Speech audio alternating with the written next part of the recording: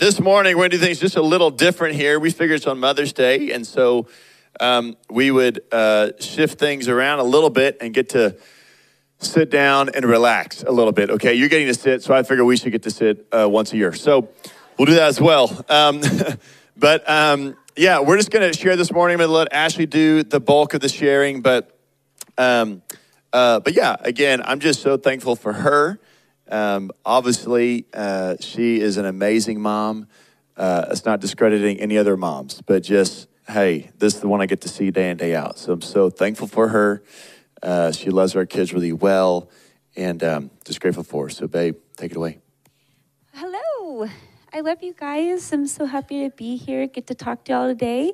And I also wanted to take a little moment to encourage and honor the moms. But I feel like on Mother's Day, Tyler actually said earlier, and I think he might say it to me every year on Mother's Day. He's like, Ashley, this is a happy day, because I think I tend to focus on all of the places in our lives that this day might feel sad or hard, and so I just wanted to acknowledge that this morning, and the way that I wanted to do that is by if you're in this room and your heart feels sad today, because maybe your mom isn't here anymore and you miss her, or maybe your mom never was there for you like you hoped or wished that she would have been, or maybe you have, as a mother, experienced loss and you're reminded of that very poignantly on this day, or maybe you are waiting to be a mother and that journey feels hard. And so for all those reasons, and maybe ones I didn't say,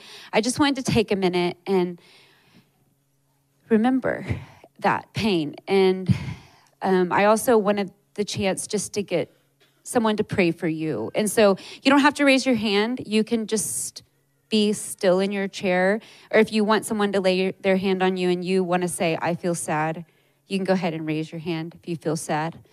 And somebody lay your hand on that person, and I'm just going to pray. And if you didn't raise your hand but you feel sad, I'm praying for you too. So Jesus, I just thank you for your perfect life and your death and your resurrection, and that all that we have in a mother or a father on earth, that it just shows us you, that we were made in your image, and male and female, made in your image. And so we just acknowledge you're strong enough and big enough and good enough to touch every place of pain or loss or longing or lack in this room. And I just honor my friends and my family here that feel sad today. And I pray that you would give them unexpected encouragement. You would give them the opportunity to grieve and cry if they need to, or whatever it needs to look like for each one. I pray for them that you would be near, Holy Spirit. In Jesus' name, amen. Amen. And then one of the other encouragements that I had for all the women, men, y'all are not completely excluded from this, but I just got to spend a 24-hour time period with almost 80 women from this church over last weekend at a women's retreat. And I got to see just the beauty of the women of this house. And one time I read this thing at a shop in the bathroom, and it said, everybody wants to change the world. Very few people are willing to change the toilet paper. And I was like, that is true, But when I look at the people in this room, I just see tons of people willing to change the toilet paper, to change that toilet paper roll. And that is what greatness is made of. The type of people that actually end up changing the world are the ones that are willing to see, oh, that toilet paper roll needs to be changed in a public bathroom. And instead of waiting for the next person to do it or the shop owner to do it, they just grab that roll, unwrap the paper, put it on the thing. And those are the little things that mark our character. And I just see that we are rich in that kind of maturity in this house. And so I just wanted to honor y'all and say I love you a lot. Okay. And then some of my favorite verses that I think about when I just think about life and discipleship, discipling my kids, the way the Lord has discipled me. The first one that pops out almost always is Proverbs 24, verses 3 and 4. I think we might have it up there. But it says, by wisdom, a house is built, and through understanding, it is established. Through knowledge, its rooms are filled with rare and beautiful treasures. And I think that one of the reasons why I love that verse so much is it reminds me that God isn't just like, we're not just saved in him in one moment and then he's done with us. He's like this wise master builder, and he's like going about our lives right alongside with us, and he is like building us, and he's establishing us, and he's filling us with rare and beautiful things. And I just want to say, I'm watching that happen in my own life. I'm seeing it with my kids. Like, I'm seeing him build a little part of their character, and it's like the frames are up, and then they'll hit a hardship, or that thing will be tested, and they'll have to go and prove what's been built in them, and then I'll see it get established, okay? And then they'll go on a little bit longer, and I think most of my kids, my oldest is 12, so I'm just starting to see him get filled. He's still getting established almost exclusively. But I love to watch that in my own life, and there will be things that I remember God building in me that really filled with rare and beautiful treasures that he isn't building them anymore. But there's like also brand new things that I feel like he's just starting to build inside of me, And so I just love that. It makes me filled with wonder about his nature. And then also Isaiah 54. So I love to read this as a blessing, and I just wanted to read it as a blessing over all of us today. Verse 10, it says, "Though the mountains be shaken and the hills be removed, yet my unfailing love for you will not be shaken, nor my covenant of peace be removed, says the Lord, who has compassion on you. Afflicted city, lashed by storms and not comforted, I will rebuild your stones of turquoise and your foundations with lapis. I will make your battlements of rubies and your gates of sparkling jewels, all your walls of precious stones. All your children will be taught by the Lord, and great will be their peace. In righteousness you will be established. Tyranny will be far from you. You will have nothing to fear. Terror will be far removed. It will not come near you. If anyone does attack you, it will not be my doing. Whoever attacks you will surrender to you." I just wanted to share that as a promise and as a blessing over us. And it also has all these references of him building us, like the other verse did too. And I really, really like that.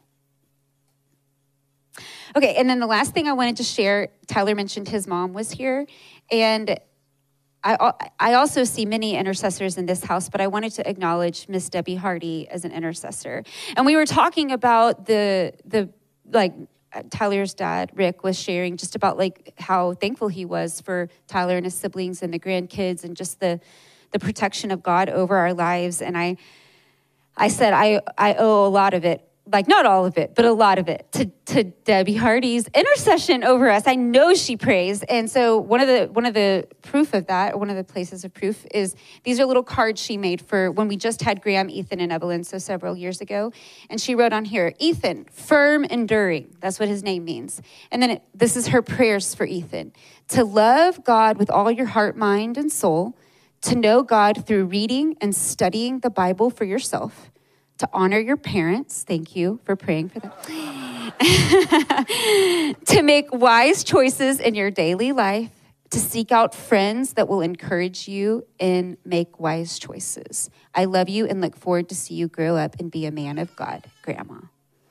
Isn't that so good? And so I have it on our kitchen cupboard. So every time he opens the cupboard in the kitchen, he's got to see it.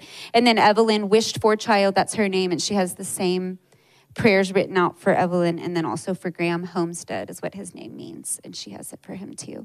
And I just thought that was so sweet, just the evidence of a praying woman and the power that it has in somebody's life. So, yep. Amen. Thank you, Mom, for praying for us. And just as Ashley was sharing, when you come to a day like Mother's Day or even Father's Day, right? They are celebratory days, and they should be.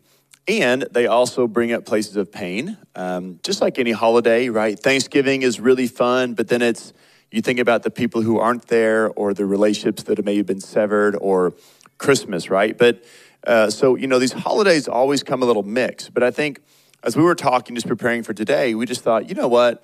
Let's just acknowledge that life is challenging and life presents some difficulties and even some pain in our lives. And we just thought, okay, what can we do on Mother's Day to help equip us as a people?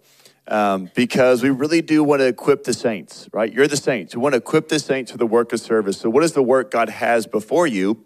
It is to be salt and light. It is to reflect Jesus. It is to disciple people. It is to love. It is to serve. It is to bring the kingdom of God into everything that you do, into family, workplace, sports, everything else. So how can we do that this morning?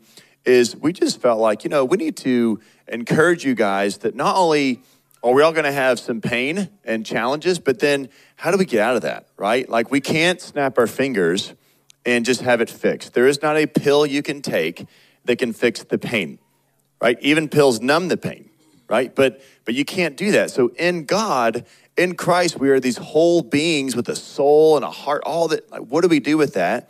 And so Ashley's just going to kind of take us through a little bit of a journey in terms of, hey, what do we do with that? How do we process that so that even on a day like Mother's Day, we don't have to, not only do we not have to live with that the rest of our lives, we can deal with it. And this isn't a once a year thing. This is like a daily, like a weekly, hey, what's a simple way to go to Jesus to process things so that I'm not carrying it around and getting more weighted down by it, getting bitter by it. And honestly, so we're not passing on to our kids, right? We actually want to stop the passing on of our garbage into the next generation. I never met anybody that's like, oh, I'd love to pass it on to Mike. It's like, no, nobody wants to do that. If you're in your right mind, you don't want to. So like none of us want to pass stuff on to our kids that we struggle with. We don't want that. We want the opposite. But we've got to know how to deal with it so that then we can find freedom in Christ. And then we live free and whole. And then we can also train our children, hey, this is what happens. When this happens, this is how you go through it. You don't have to carry that pain until you're 45 and finally talk to a counselor about it.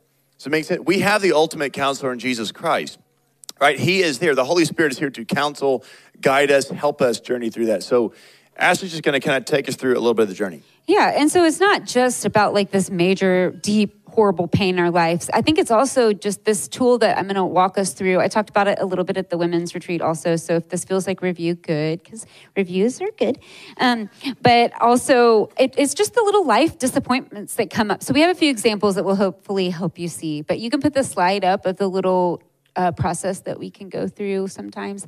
Okay, so how pain emerges, you can like replace that word pain with like frustration, disappointment, wounding, loss, offense, all kinds of words could go there. So we have values that are good things. Those create expectations. Those expectations will inevitably be unmet. Can someone say amen? Amen. That creates a loss or a debt. What is done can never be undone. Okay, so you can leave it there. So I'm going to tell you a story about one time that I went to the DMV. Okay, has anybody ever been to the DMV?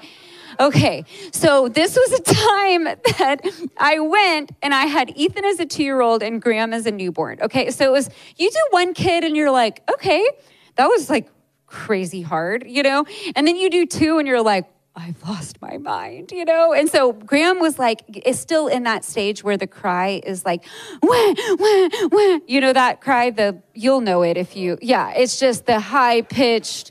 And so I had to get my driver's license redone or something along those lines. I don't remember exactly why I had to go to the but I had to go. And it was like, take your number and like 7 hours later, it'll be your turn, And I was just being, the part of my little house that God was building was patience, and self-control and probably just, mostly those, so patience and self-control, probably kindness.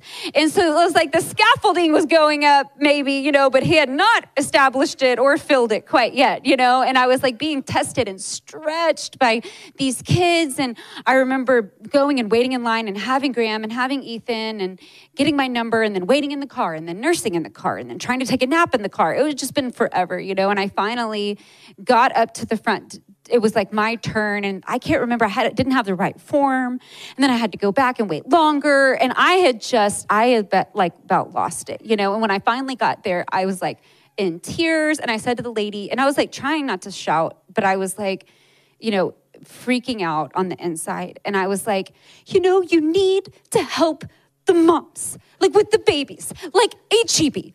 they have parking spaces for the moms. And it says it right there, for moms, and the lady was just like staring at me, I was like, there's nothing like that here. There's nothing like that here. I was like in ultra meltdown mode, and I think I like called Tyler and I was like, I need you to come home. And so there was a time that I lost it. If I'm the only mom in the room that's ever lost it, then take comfort. Okay. And so, but I had an expectation that they would honor how hard my life felt. Okay. There we go. And I have a value for things being done in a productive way. I'm like, this is just ridiculous. Like, they should have a system by now that can put people through the DMV faster. We're in 2022, And so I was like, why is this taking so long? And so I have a value that is a good thing. So there we go. I have a value that's a good thing for things to be done in an efficient way. I do not like to waste time. That's a good thing. It's not a bad thing about me. But that it created an expectation that the DMV would be an efficient experience. And that expectation was unmet, okay? And so then that created a loss or a debt. I lost my time. I lost my mind. I lost all kinds of things in that moment. And then what was done could never be undone, okay? I'm never going to get that day back. The kids will always have that memory of me freaking out. Hopefully they'll forget it. I think he was only 2. And so that's an example in my life of how I went through this journey. And I think Tyler has one too. Great. Yeah. So mine's less traumatic, obviously, but so we are newlyweds. So we're going to go back pre-kids. Okay. So we're newlyweds and we're still getting to know each other, right? I think it's our first year of marriage, and I think, or maybe second year marriage, some of them weren't. Anyways, so we're early on in our marriage and it is New Year's Eve, right? And so we'd gone out with some friends, whatever. We came back home. I don't know, we're watching a movie or something like that, New Year's Eve, and all of a sudden, towards the end of the night, I kind of freak out on Ashley. And I freak out because we had left the living room with pillows on the floor. So just pause a second. It's New Year's Eve. We have no kids, right? So we have less responsibilities at this point in our life, which means your attention to details, maybe a little hyper. And I freak out. And so it ends up being this long, drawn-out conversation of that night, continuing to the next morning, where I finally unveiled to her, hey, I have a very, very high expectation for things being orderly and clean and put in place, right? Like, if we're going to do this, this is going to happen. And had whatever those were. And so our first year or 2 of marriage, I'm building up this, why is she not getting it? Where the clue? I'm cluing her in. This bothers me. This, and it just finally blew up on New Year's Eve, right? So just, you can kind of track through me with, okay, I have a desire for things to be organized and clean and all that kind of stuff, which is good. Maybe a little hyper, which is not good, okay? But those create expectations that people in my life, especially my wife, are going to have the exact same standard, right? So then if they don't have the same standard or don't have as high as a value for that in their life, you're going to get irked by it, right? So then that goes to the expectations unmet. Then we move on to that creates a loss or debt. So now I'm losing trust for her or just irritated at her to where if I put her in charge of doing something, whatever it is, cleaning the kitchen or doing this. Put me in charge. I'm honestly wondering, is she actually going to do a good job? Or do I have to go back later when she's not around and do it better? Right? And so if you're like that, all of a sudden now now trust has been lost, right? And now because of my hypersensitivity to it, that is there until we unpack it. Now, I'll just pause and say, the redeeming side of this is that you can be like that until you have kids, and then it just slowly bleeds out of your system. Because now it's you want to be like that, you're just going to walk behind your kids all day long, picking up and doing that. And eventually you're like, wow, this is pointless. With kids, it's like brushing your teeth while you're eating Oreos. It's just impossible. It's just impossible. Okay, yeah, and I was always the tidiest roommate of all my roommates, just so I'm saying. Yeah. So Tyler was next level when it came. And it was the littlest things. But the thing is that he had this really high expectation. But this was it was our first New Year's Eve together. And the argument started because I had high expectations that it was going to be a big moment at midnight. And it wasn't. He was falling asleep. And then I was frustrated with him. And then he got frustrated back and was like, well, what about the pillows? And then I was like, What do you mean, what about the pillows, And then he was like, and what about the way you load the dishwasher? And they had this long list of things that he had been like counting since we first got married. And I was like, why didn't you just tell me in the moment that you were mad at me, And then it was it was a bona fide conflict right there. But it was good. I learned a lot. I was like, I didn't know it bothered you. I can pick up the pillows. I don't know. Okay, and so I'm going to go through these just a little bit more. Those are fun stories. So hopefully you can be inserting your own life experiences into this process, because when I first learned about it, I just know that, kind of like Tyler's saying, nobody wants to pass our pain or our bad habits onto our kids. And nobody wants to walk around bitter or frustrated either. Nobody wants to do that. But then you find yourself, you're like, why am I freaking out right now? And at the DMV. And so, but then you can go, okay. And even for yourself, I have a healthy expectation right here. And I feel that I have a high value that creates this healthy expectation, and that is not being met. And so even just being able to logically understand what's happening to you in that moment, or what's happening to your kid, we have one of our 5, he or she, really, really doesn't like it when the plans change.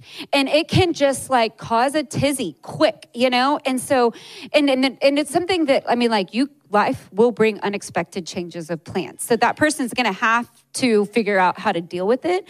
But we're also not wanting to just make them pivot so fast every time, recognizing that's a particular hard thing for that person and our family. So giving them the upper hand and giving them a warning or talking it through and giving them some space to recover if their plans change. You know what I'm saying? Because they have a high expectation for keeping the plan, or a high value for that.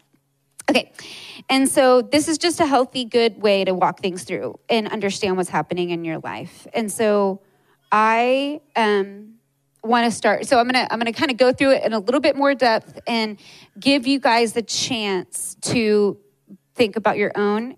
And so we're gonna start with values. Okay, so what do you feel like when you're hearing these things that you value? You could value things like trust, honesty, openness, purity. So I want you to take a second and think.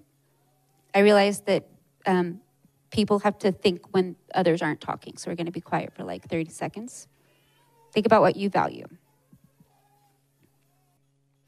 Turn to your neighbor and tell them one of the things that you value. Turn to your neighbor. If you don't know them, tell them your name, and then one thing you value. Okay, so raise your hand if you or your person said that you valued purity as your thing. Okay, openness, punctuality. Oh, okay. What is a couple that I didn't say? Shout it out real quick. Communication. Reliability. What was the other one? Kindness. Okay, yeah, there's so many good, all of those are good things, okay? And so those create passions and expectations. We can passionately expect someone to do something. And because those expectations, they're tied to what we value, deep in our makeup, our expectations feel righteous and pure. And it should be that these things happen in our life. You should be reliable. You should be punctual. You should have good communication, But what is the thing after the expectations? Those expectations will inevitably be unmet, And so we laugh, even if you're just a family of 5 trying to choose where to go to dinner. You could have somebody in your family really values meatballs. And they have an expectation that you're going to go Italian, and then those expectations are unmet, And so it's just helping break it down. So helpful. Okay, so when those expectations are unmet, so those expectations, you can easily see the values creating the expectations. When those are unmet, that is your turning point. So that happens to everybody, but then you get to decide how you're going to respond to that. And so that's really the fork in the road there, where you can choose to be frustrated and angry and bitter, or you can choose to forgive that person and understand that that's just kind of part of life, And like we said before, nobody wants to be bitter and frustrated at people. But I think especially when you're in a family, or in a church or in a workplace, like these places that we always reside, if we have strong values that create expectations that are consistently being unmet, that is typically that if you follow that pathway and how you're responding to that in marriage or in these key relationships, if you're choosing to allow that to build mistrust and anger and division and a critical heart and all of those things, that will be what is built through that process. But if you choose to let God build and fill and establish you, you can take those unmet expectations and find him in those places.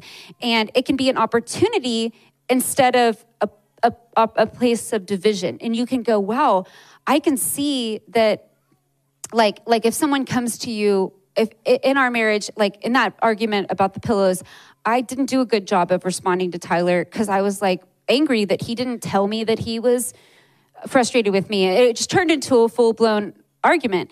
But if I had been able to see Tyler's frustrated with me right now because he has a big value that I'm not honoring, And so I can look and see he's frustrated, but if I trace it back just 2 steps, man, he really wants me our house to be orderly, and I can serve him better in that way. And I can find a place to repent and understand and serve him better in that way.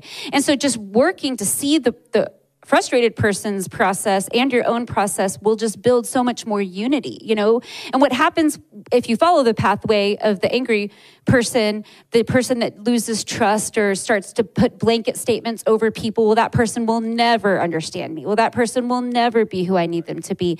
That is what makes loss of relationship, loss of covenant, loss of all kinds of things, because it is true those expectations are unmet, but I think there is a road there of forgiveness.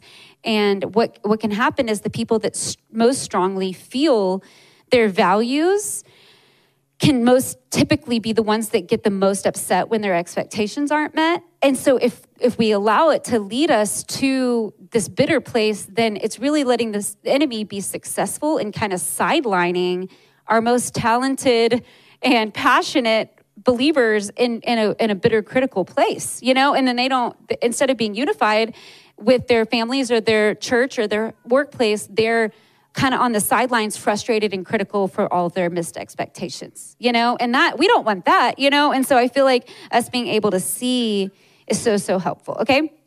Okay, and then it goes after those expectations being unmet, that creates a loss or a debt. And so this is the place where we find Jesus, and that whole understanding of what has been done can never be undone. And so in more serious, like abusive relationships or times where the expectation of that person is just real. Like, I expect for you to keep me safe and you're not a safe person, and like really hard situations, it can, there are times that you have to just say, this is a boundary line, and that, it's not always that you have to just re-invite people into your life. There are times that it's not a safe place. So I just want to say that there's a real reality in that.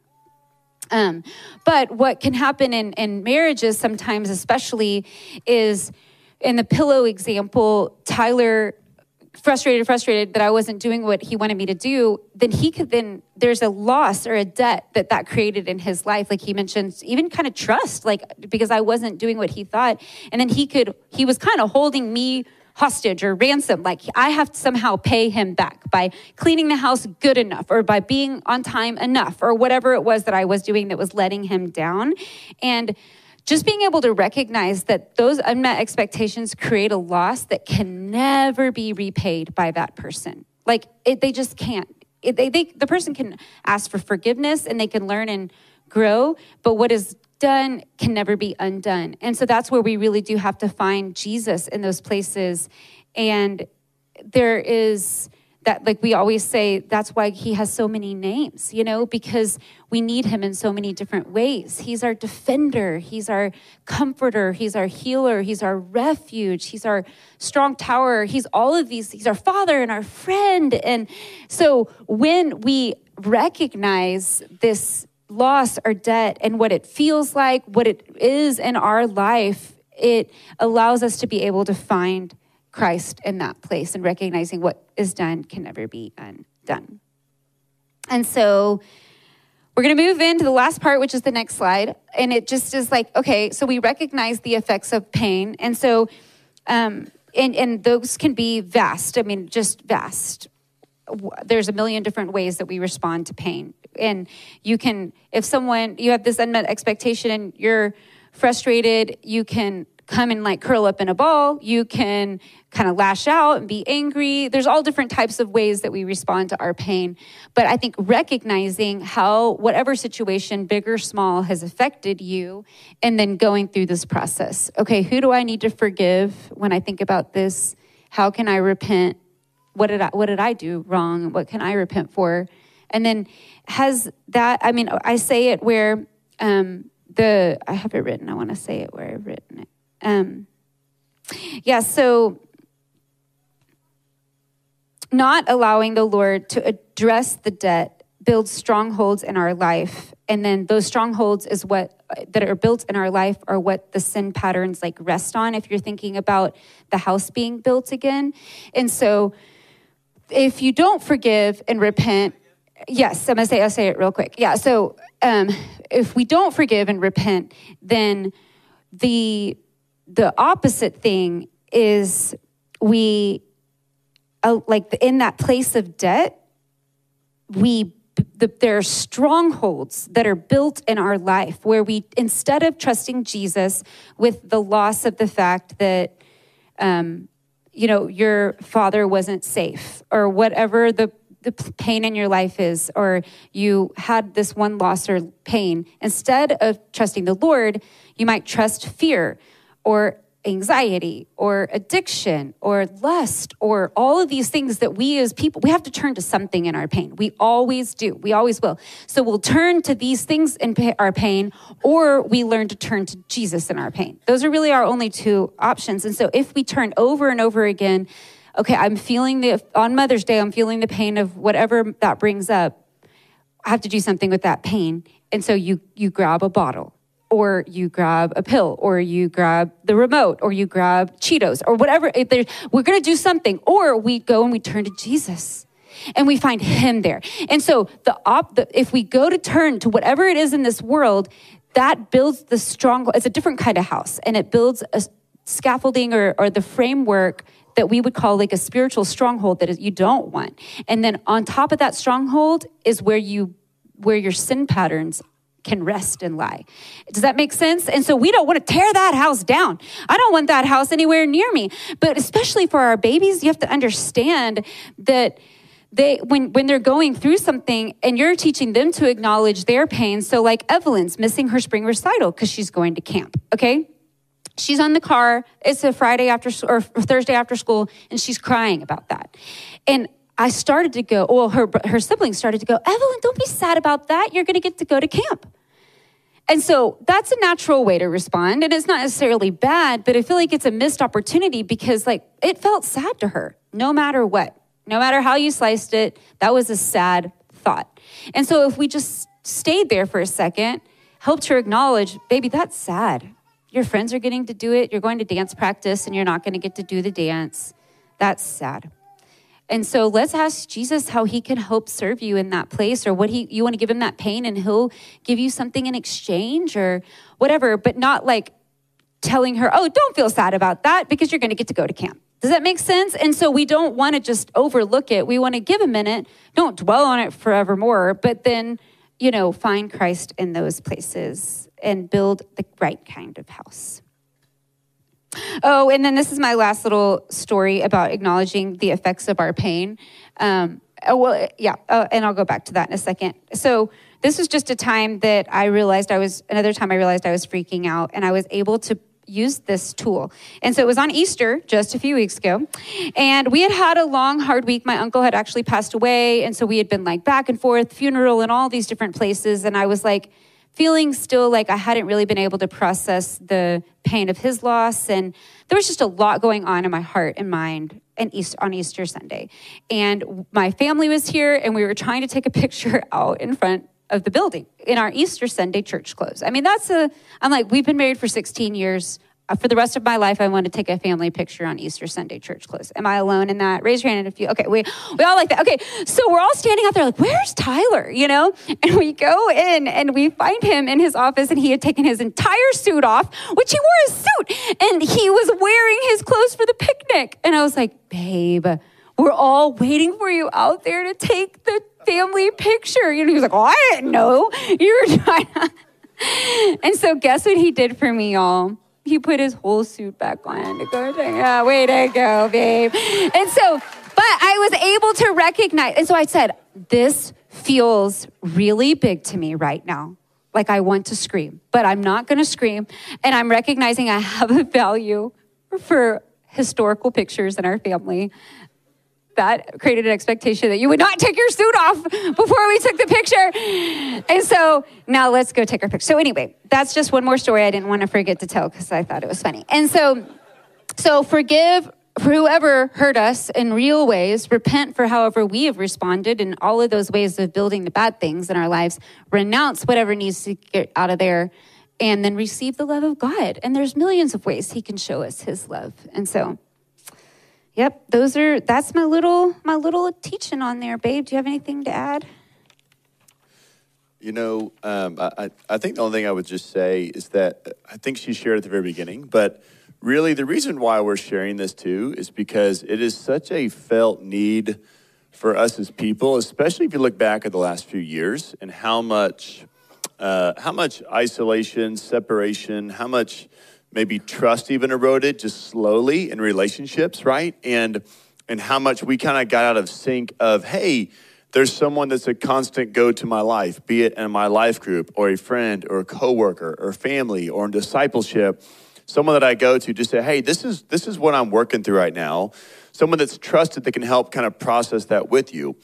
What we are saying is, listen, we're all about community, but I just want you to know you don't have to have someone else outside of Jesus go through this. It's helpful, but he's actually equipped you and given us his Holy Spirit to walk us through a process of let's acknowledge something. Lord, what is that pain? Let's recognize it. Let's forgive. Let's go through that journey. You don't have to wait until life group or wait until the next family gathering or wait until someone pokes you about it. Hey, so what's really going on? I said, well, I'm glad you're asking. I'm waiting for someone to ask me that. Does it make sense? Those are excuses, right? And we want to be believers that are empowered to say every day, whether there's pillows on the ground or the child getting angry about, dinner, and now it's built up this bitterness about you cooking meals, and now it's just back to mac and cheese and fine. We can all get there. You can see how you can get there in the little things, all right? In the workplace, now you've built up this, whatever it is, against some coworker or your boss. But maybe let's go back in time and figure out where did that happen? And let's undo that and give that to Jesus and let's move forward. Does it make sense? What we don't want is to walk as believers or say that we have freedom in Christ, but actually we're still chained up to a lot of stuff. Does it make sense? That is what we want to be. We actually want to be free. And that freedom, it is bought and paid for in Christ, but that freedom has to be maintained by us. Does it make any sense? Like we have to do maintenance, right? I mean, I don't want to change the oil in my truck, but eventually if I don't, it will blow up on me at some point. That's just the way it goes. So we have to have maintenance. And this is simply a tool that is very simple that we can access. Say, hey, this is how I walk with Jesus and finding freedom in the everyday. So we're not 60, 70, 80 years old, looking back, a lot of regret and bitterness, but actually we've worked it through. Does that make sense? We actually want to be more joyful the older we get, not more curmudgeon, right? And this is the way to do that, so. Well, I wanted to end by sharing just a personal story from my life, and it has to do with being a mom, and it also is just a little peek inside of me going through this process, especially the forgiving, repenting, renouncing, and receiving the end part, it having to do with we had a few miscarriages in our life and just going through that. And I wanted to read a little bit about it with you so you could just or share a little bit about it and read something. So you could see how that process looked in my life and how it was hard work that took like taking my pain to the Lord and receiving his love. It isn't just like this instantaneous moment. It can be if it's a small hardship, but having deep, intense loss in your life, it takes a long time and different for each person to go through that. Oh, and that's one thing that I wanted to say that I forgot to say about loss is, and how it affects you. Kind of like when I was sharing about Evelyn and it feeling sad, us like remembering as kids, like things felt really big as kids that as adults, you're like, oh, that's not a big deal. But it doesn't change the fact that it feels big for the baby, And so like recognizing that and staying there with them, and then also not doing that to yourself. Like if you find that like something small, like, I don't know what, like a missed expectation, somebody forgot your birthday, somebody whatever, feels like a big deal to you, even if you can reason in your mind, like, that shouldn't be a big deal. Like, if it feels like a big deal, allowing yourself to go through whatever process you need to work it through instead of just like kind of shaming yourself about it being a big deal. Does that make sense? And just like be willing to be like, okay, that hurts. And maybe it didn't hurt that person when that same thing happened to them, but it hurt me. And so I'm going to acknowledge that and be kind to myself, Okay, so this process of we had three miscarriages, and our first one was a little bit farther along, and then our second one actually happened at Disney. So I got a positive test, and then we got on an airplane not very long after, and I had taken blood work, and the blood work showed that I had lost the pregnancy. And I got the phone call from my doctor after we had arrived in Florida. And so she was like, I think that you're far enough along that you should be able to go through your trip before the event of the loss of the baby. So just go ahead and do your trip. And then that didn't happen. I lost the baby while we were there. And I'll tell you a little bit more about that in a minute. And then our last one was a few years later. And so after those 3 miscarriages, during the time of the first 2, we also had several losses in our church that deeply affected my life. And Olive and Jake and Benjamin, my friend Lori, had a heart attack, and there was many other miscarriages and losses in our midst. It was just a very challenging time for our church, and I carried that extremely deeply. And it was almost like my heart felt cracked. I don't know, it was just a very extremely difficult time for me. And I remember being at the beach, and I had a little bit of space, and it was in the middle of all of this. And I read this passage from a book, and it says, "The Lord is with us all the days, but often our eyes are holden, that we do not know him. And if for a radiant moment we discern him, he vanishes from our sight. There is an experience in which we do not only believe that he is near, but we perceive his presence by the instinct of the heart.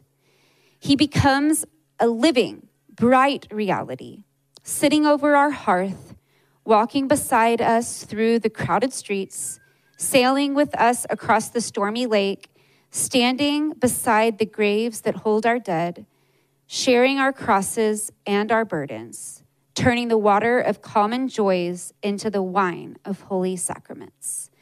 And I remember reading that and rereading the part where it says, standing beside us, standing beside the graves that hold our dead, over and over again. And just feeling like the Lord, there was a breakthrough, and I could feel him there, especially because if you've experienced the loss of a miscarriage, you don't get a grave. You most people do with loss, And so it's a weird type of mourning. And I always had wished for that. And so I was he's standing with me there. And I just remember him meeting me so kindly in that place. And it was the living, manifest presence of Jesus. He was healing me, But life went on, and I still felt like I was standing at the grave. I couldn't move away. I think the weight of it all, I think there was an element of depression or hormonal things that were happening inside of me, and I was just struggling big time. And I remember my mom, or maybe Debbie, somebody had taken our kids away and Tyler and I were on our own, and we were in our house we had not built not long before. And I woke up and the pain, you know how you can feel like you're in grief or loss or pain, but you can't always like feel it like you want. Even if you're like, you wish you would cry, you can't, you know? And I was like, it was one of those times where Tyler and I were supposed to be having a getaway, and I woke up. Will you find that last page for me? I woke up and I was like crying before I even was like awake, basically. Oh, I think it's here. Yeah. And, I went and I was like, Lord, what is going on? Like, I gotta have a breakthrough, you know? And, I felt like he showed me this picture of myself, and I was like underneath the water, like this deep water with all of the people that we had lost in our life that were no longer with us, that had passed away. And I was like trying to pull them out of the water, like just pull them out. And I felt like the Lord rebuked me in that moment and was like, Ashley, only I can touch life and death. Like he holds the keys to life and death. And there was just this repentance in my heart for feeling like I could somehow have changed it. And I think that that's also an element if you've experienced loss of a child or a miscarriage, like you can sometimes feel like you could have somehow prevented it. And I was like, I repented. Like I said, Lord, I repent, you know, but I still just didn't feel like I knew how to leave that place, you know, and I even felt like I saw in my mind's eye, like all the people that loved me, that loved the people that passed away, like the parents of the people that passed away and all of that, standing above the water, peering down at me, smiling like, come out of there. It's not helping anybody for you to be down there, you know? And this has been years since the loss of these people. And I just was like, I cannot leave this place. Like, it felt like it would almost be like not honoring their life that passed away if I left that place, you know? And so Tyler wakes up about this time and he's like, what is going on? Because I'm just like bawling on the couch in our living room. And I told him, I said, I feel like I somehow have to like change this, but I know that I can't, and I don't know what to do. And he just shouted at the top of his lungs, like Lazarus, come out. And I just was like, something broke off of my life in that moment through the power of like the declaration of his words over me. And it really did like break this thing inside of my life that needed to break. And I'm so thankful for his love in that moment. And then I went to our neighbor Lori's house, and I shared with her not very long after. And she told me that in heaven, you can breathe under the water. Because I was like, what do? They're all still there. They're all still dead. I can't change that. And anyone could die at any moment. It just really affected me. And she was like, in heaven, you can breathe under the water. And I felt like in that moment, the Lord really did, through her prayers, like break the sting of death in my life. And I want to read to you 1 Corinthians 15. It says, I declare to you, brothers and sisters, that flesh and blood cannot inherit the kingdom of God, nor does the perishable inherit the imperishable. Listen, I tell you a mystery. We will not all sleep, but we will all be changed in a flash, in the twinkling of an eye, at the last trumpet. For the trumpet will sound, and the dead will be raised imperishable, and we will be changed. For the perishable must clothe itself with imperishable, and the mortal with immortality.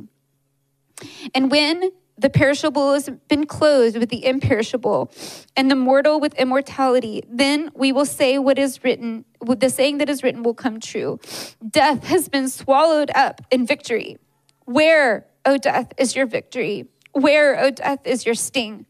The sting of death is sin, and the power of sin is the law. But thanks be to God that he gives us victory through our Lord Jesus Christ. Therefore, my dear brothers and sisters, stand firm. Let nothing move you. Always give yourselves fully to the work of the Lord, because you know that your labor in the Lord is not in vain. Amen. And so, final part of the story, I know we're a little late, is that I wanted to show you. Do you have them up there? Okay. So so there's that huge pain. I had had lots of opportunities for people just to pray for me as I'm still processing all of it. That was a massive day. I had friends pray over me, this powerful word that not one of my children was missing. And then we got to go back and visit Disney again, where I had lost the baby. And so the first picture that we have that's Ethan and Graham. And there we were. And then the next picture is there in the Crystal Palace. So that's actually where I lost the baby. And it was just this, so I think I was like probably like, you know, in the restroom during that time. It was just this horrible event, okay? And so then you go back to the next picture, and this is in 2020. So I have all of my babies living on Earth, and we got there and we stopped at the front of Main Street, and we gathered all together as a group, and Tyler laid his hands on us and he prayed over us and he thanked the Lord for the loss of the life of the baby that went to heaven in that place. And we sang a little worship song, and then it was Christmas at Disney. It was in November, but they start Christmas in like October. And they had these balloons. It was just so beautiful. And they had even a Christmas carol on that was like the first Noel. And I mean, there's like a million Christmas songs, but this one had to be about Jesus, being with us. And the balloons, it was all just very beautiful. And then you go to the next picture, and there's us. Okay, so we were standing right there in that spot. And I looked over to where the Crystal Palace is. So that building that I showed you that we were standing in where I lost the baby. And y'all, look what was written. Look at this. Look at the sky. That's above the Crystal Palace, like in real life. The name of Jesus was there. Like the first moment that we walked into that's the Crystal Palace, like right underneath there. And his name was literally written in the sky. And I just wanted to share that. It's a miracle, But he loves us. He cares about the loss of our life, about our heart, about our children. And so I want to stand. Y'all stand with me. And I feel like this morning, band can come up. I feel like what the Lord wants to do in our hearts is he wants to shout at some of us, like Lazarus, come out, of places that we need to come out. And then I feel like he also wants to paint his name in the sky for you and show you that he'll never, ever, ever leave you or forsake you. And so you want to pray? Yeah.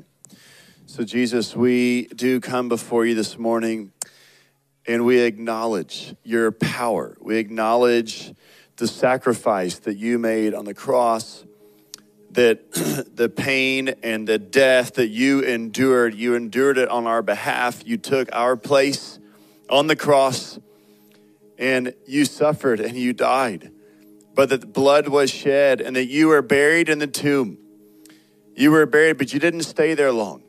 You were resurrected back to life, and that even in your resurrection power now that we get to walk in, that is a result of that is that we now have the life of Jesus. We are now able to be set free. We do not have to be enslaved to sin or enslaved to fear or to death or darkness or anxiety, but there's freedom, that there is light.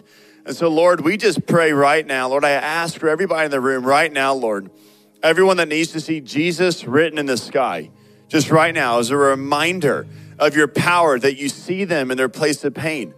Lord, we just pray right now that we would look to you, not look to anything else, not to look to anything else to numb it or to fill it in the moment or to stuff it, but we would look upwards to the sky and we say, there's his name. There is no other name. There's no other name that brings the kind of power and healing and freedom and salvation and cleansing and wholeness. It is Jesus Christ alone. So Lord, we just declare your name today. We declare your name, Lord, and I do pray for anyone in the room that feels like they are in a deep, dark hole.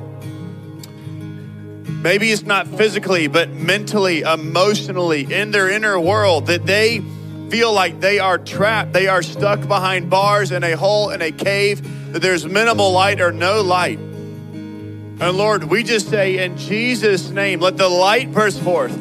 Come out in Jesus' name, come out. Step into the light. Step into the light this morning, we pray. Whatever you're going through, if there's depression, we just pray right now that the depression would go and you would step into the light. you would reach out and that Jesus would literally pull you out of the grave. He'd pull you out of the hole. He would pull you out from the prison bars and say, come out, take a fresh breath of air. You do not have to hide from me. Expose yourself to me. I will heal you. I will touch the pain. I will deal with it. I will embrace you. I will love you. I died on the cross for you, not just for the little, but also for the big. So Lord, we declare that this morning, every place of pain and wounding and hurt, we say there's freedom in Jesus' name. There's freedom in the blood of Christ. And we want to live a resurrected life, a powerful life that is saying, look to you, Jesus. No matter what life throws at us, we can deal with it with you. We pray in Jesus' name. Set us free this morning. Be the light that shines bright into our houses, into our lives, into our homes. In Jesus' name, let's worship him.